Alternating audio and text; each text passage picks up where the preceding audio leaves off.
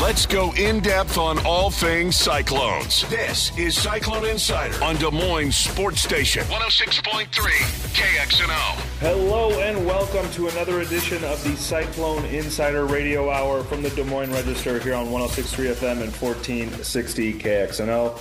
I am Travis Hines, and this week Randy Peterson is not joining me. We've called in a pinch hitter, sixth man.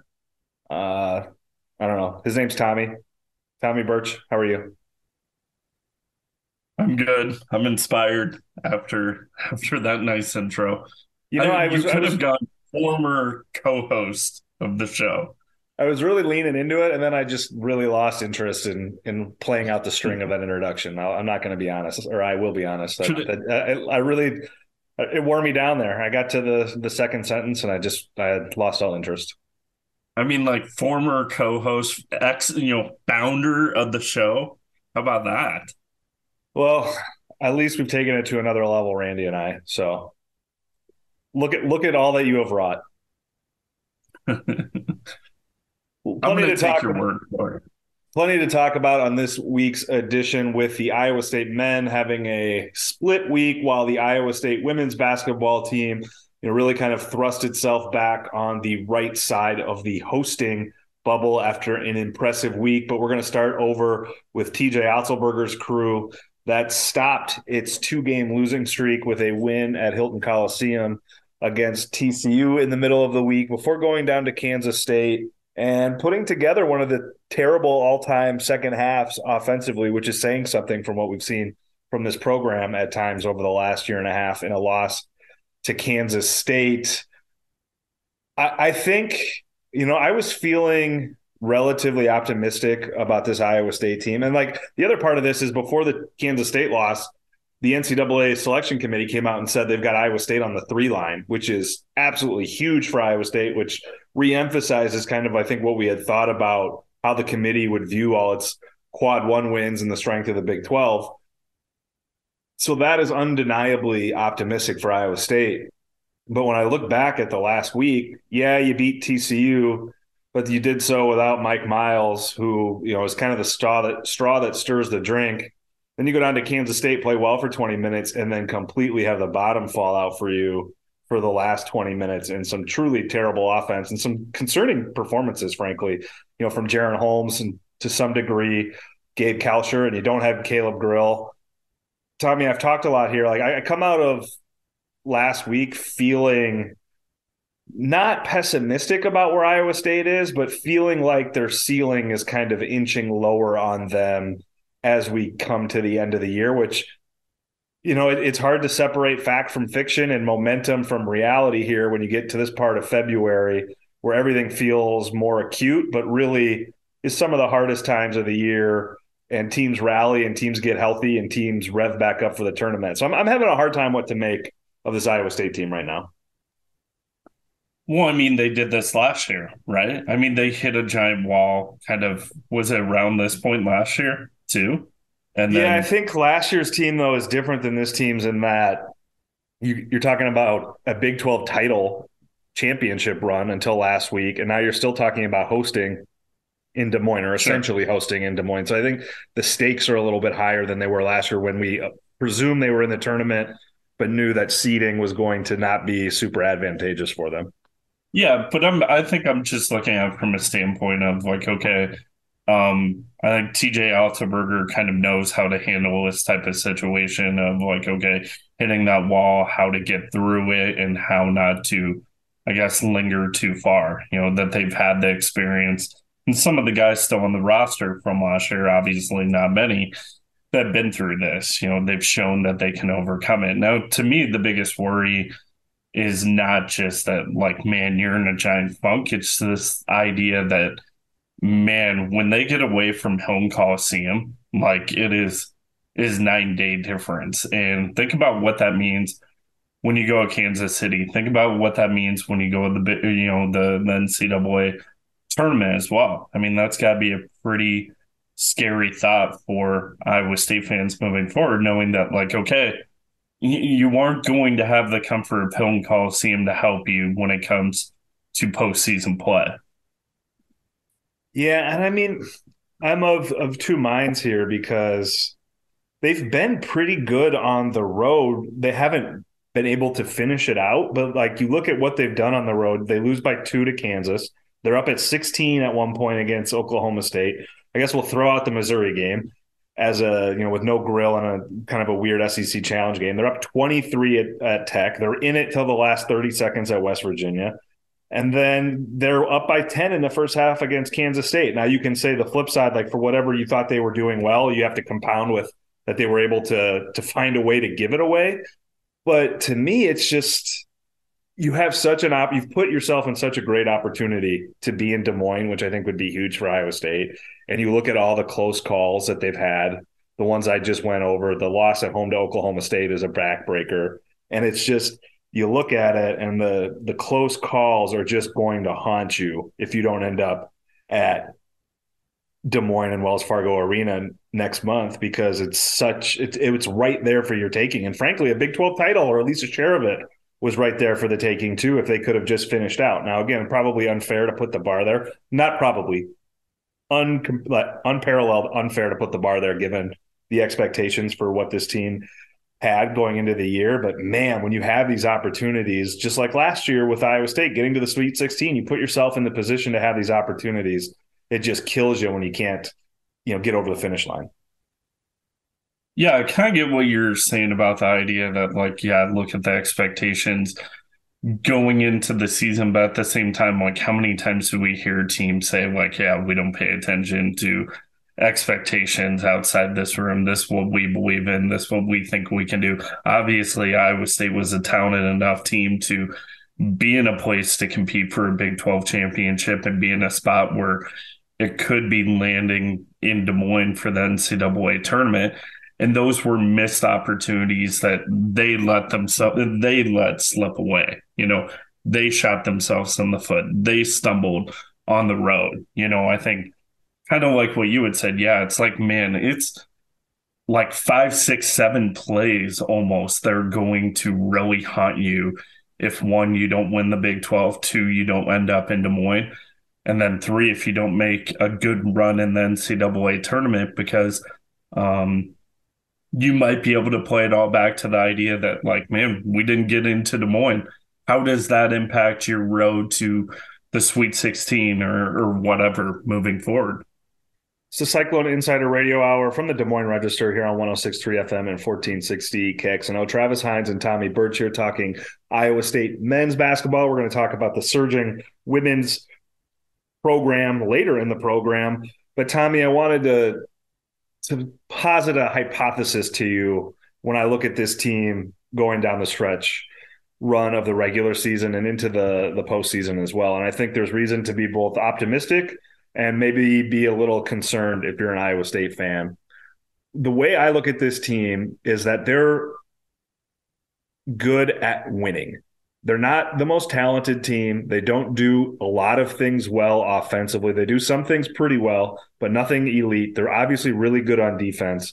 But this is a team constructed not for style points. It's a team constructed to win, which sounds obvious, but sometimes I think, and just look around the country, sometimes that's not always the case, or that might be the goal when you start out, but it ultimately isn't what comes to fruition. You don't think Steve Prohm's teams were built to win towards the end? I think they had some issues. But my point is that it's intricately constructed in that the sum is greater than the parts of the whole. And when you take a Caleb Grill out, I think because of the way Iowa State is playing, because of, to steal a Matt Campbell term, the margins in which they're operating and the difference between winning and losing being so small, because this is not a wildly talented team or a team that is going to, just get hot one night from 3 and bomb their way to victory, that you take out a Caleb Grill and the minutes that he is now missing, the 35 to 37 minutes,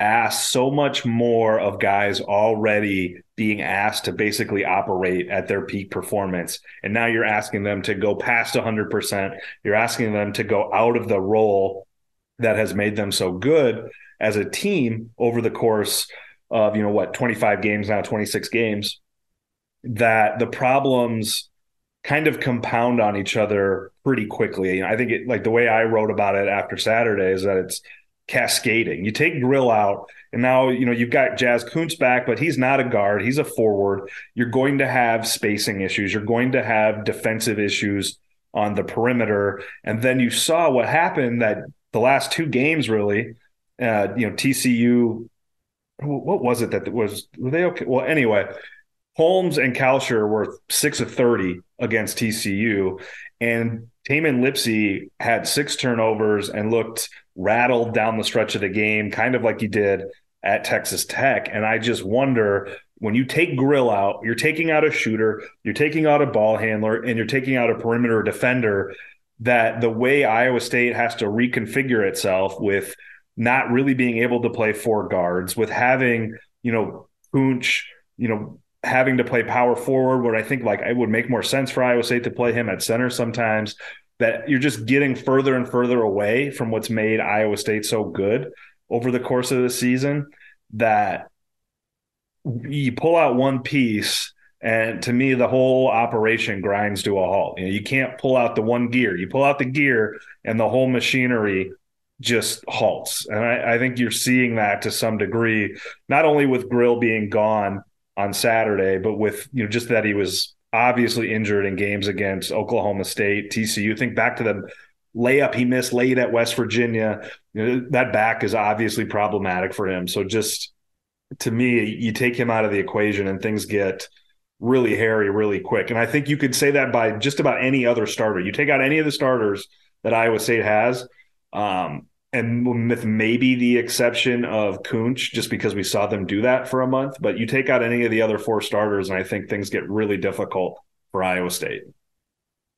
Yeah, and I think that kind of brings up an interesting predicament, too, where it's like, okay, this point in the season, like, how healthy is Caleb Grill going to be? Like, you want to get him rest so he is ready for the NCAA tournament. That's the ultimate prize. That is what you want to be playing for. But also there's still so much at stake too, where you're still kind of in the hunt for a Big 12 title. You've got Des Moines kind of dangling out there as well. But one, how useful is he going to be when he's obviously not close to 100%? And 2, like, can you afford to rest him up during that time? It's a really tough decision. And, it's pretty clear, like you had said, the impact he's having, because, when he has been dinged up, we've seen a couple of Tamin Lipsey's worst games. Now, is that product of kind of the end of the Big 12 season, the end of a long, first college season? I don't know. But obviously, like you said, you take such an important piece of the puzzle out like Caleb Grill, it's going to have a gigantic impact on everything. Yeah, and I think you also are seeing the long tail of events and decisions made and that happened over the summer. I mean, you look at, the obvious one being Jeremiah Williams blowing out his Achilles. Yes, Tamin Lipsey has been great this year. He has been better than they could have ever hoped. But part of the problem is when you have 13 scholarships and you take your starting point guard out, now you're down to 12, and now your guard depth is really imperiled. So now you take another guard out in Caleb Grill, and where do you turn? Like, I think Demarion Watson has a bright future for Iowa State, but I don't think he's ready to contribute a ton of minutes to a winning team right now. They obviously don't think Eli King has been a guy that could help them this year. He's hardly played, and those are your guards. Like, there is no other option there. And it's just, you look at the guys in the front court that they have that they don't feel like like Hassan Ward hasn't played. It seems like, I think he got in for 3 minutes against West Virginia. They've just got depth issues now in the backcourt, and it's just compounded by things that have happened. And I think everybody in college basketball probably goes through this at one point. But Iowa State was always one guard injury away from being in big trouble. And Caleb Grill was probably the most dispensable one of them. And I say that sort of tongue in cheek, because obviously he's so important. But you look at, if they lose Lipsey, they are in major trouble because they don't have another point guard. They lose Holmes, they're in major trouble because he's kind of been their bulldog playmaker. They lose Kalsher, they're in big trouble because of what he's done from the 3-point range and putting the ball in the basket for them.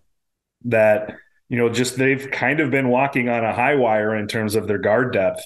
And, they've stumbled here a little bit because of Grill's back. And I think to your point, you got to rest him up. You got to have him available to the NCAA tournament. I think, I've gone back and forth on, what's more important in terms of Iowa State winning and losing games. Obviously, Caleb Grill's like long-term health should be number one for them. But, if it's the question of you get 75% of Caleb Grill for the rest of the year, or you get 100% of them for the NCAA tournament, man, like you look at how struggling it has been for them, that you look at that, and I think that's a pretty difficult choice for Caleb and for that coaching staff, about what are you getting and what can you get, if you give them a week or 2 weeks off.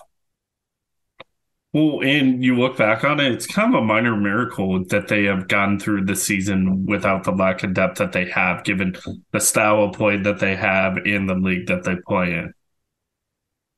Yeah, and I mean, obviously, Kunch being out for a month hurt them, but like that again, like you probably had more room to work with in your front court there, especially when Trey King became available. It was always, I mean, even going into the season, I remember talking to the coaching staff, and they were acutely aware of how thin they were at the guard position and how an injury could really set them back, and they're kind of living that right now. Iowa State goes to Texas on Tuesday. I will be there to bring you all your Iowa State Longhorn coverage needs. But when we come back, we're going to switch gears here and talk about Bill Fennelly's women's basketball program on the Cyclone Insider Radio Hour from the Des Moines Register here on 106.3 FM and 1460 KXNO. This is Cyclone Insider on Des Moines Sports Station 106.3 KXNO. Welcome back to the Cyclone Insider Radio Hour from the Des Moines Register here on 106.3 FM and 1460 KXNO. If you missed any of our discussion to start the show about the Iowa State men's basketball program, be sure to check out the podcast wherever it is you download and listen and subscribe to your podcast. You'll find us there, Cyclone Insider Hour. Now we're going to talk about the Iowa State women's basketball program that bounced back from probably the nadir of their season with 3 straight losses, with 2 huge wins last week over Texas and Baylor. Tommy, set the scene for us a little bit. When we talked last week, it felt like Iowa State was in some pretty precarious position about what previously felt safe, in that they would be hosting games at Hilton Coliseum, but now maybe back on the right side after that 3-game slide with those 2 huge wins last week. Yeah, I mean, that 3-game losing streak just absolutely killed Iowa State and kind of what they were aiming for. It nearly derailed the entire season. They really slid from the Big 12 regular season race. They dropped out of the picture to host. But look, if they wanted to get back into, the Big 12 race is probably too far out of reach for them. They've still got to catch up to Texas. They've still got to catch up to Oklahoma. I would say essentially has to win out and to get some help to be able to do that. But so let's just take that part out of the equation. But hosting, if they were going to host the NCAA tournament, they had to win at home against Texas, and they had to win at Baylor.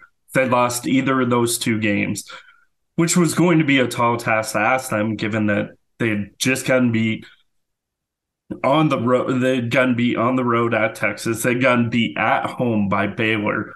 So to ask them to win both those games in the same week was going to be a tall task, but they did. So now, barring anything gigantic, a major slip up, and I mean by losing against TCU or losing against Texas Tech, they're probably going to host the first 2 rounds of the NCAA tournament. What has kind of sparked this resurgence here? I mean, is it just, were those schedule losses, those 3, and this is them getting back to form, or what's been the key here? Yeah, I mean, they were bad losses. I mean, they were ones that you would have gone into the season saying, like, okay, they're going to win against K-State. They might win at Baylor. They probably should win against Baylor at home. It was just a really bad losing streak, I think. I don't know if it was kind of that week-long break that kind of got them re-energized and got them a second win, but Last two games, they've been shooting it really well from 3-point range. That's been their giant bugaboo the entire season, which is really crazy to think when you have like this long history of scorers and Ashley Jones, Lexi Donarski, Emily Ryan, and all really good 3-point shooters. They did it last year. They did it in high school. They've done it basically their whole lives. But this year, this entire Iowa State team has struggled massively from 3-point range. And especially now when you don't have Stephanie Suarez, you don't have strength, you don't have size, you don't have a big presence in the post, like you are relying on that 3-point shooting more than ever. So now that they've kind of gotten it going over the last couple of games, that's been the difference maker. So if they can keep doing it, they're going to be in a really good position. But it's really hard to buy into the idea like, okay, those issues are fixed, because right now we're going off 2 straight games where we have kind of a whole season of problems to fall back on. What do you look for this week, starting with the game Wednesday against Oklahoma State? Yeah, I mean, that's not a must win. I think Iowa State has some room for slip ups here. They can lose at Texas Tech. They can probably lose at Kansas. They probably can't lose at both those games. They got to pick up a road win there.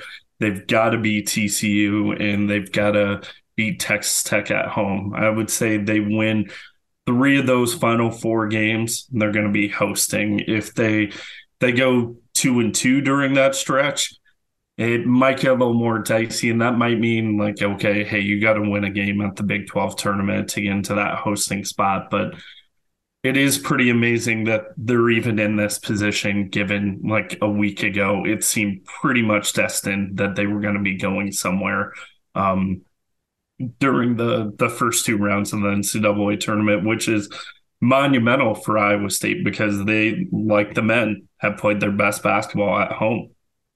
Yeah, and they're going to be able to draw like huge numbers of fans to those games too. Those are going to be like true intimidating.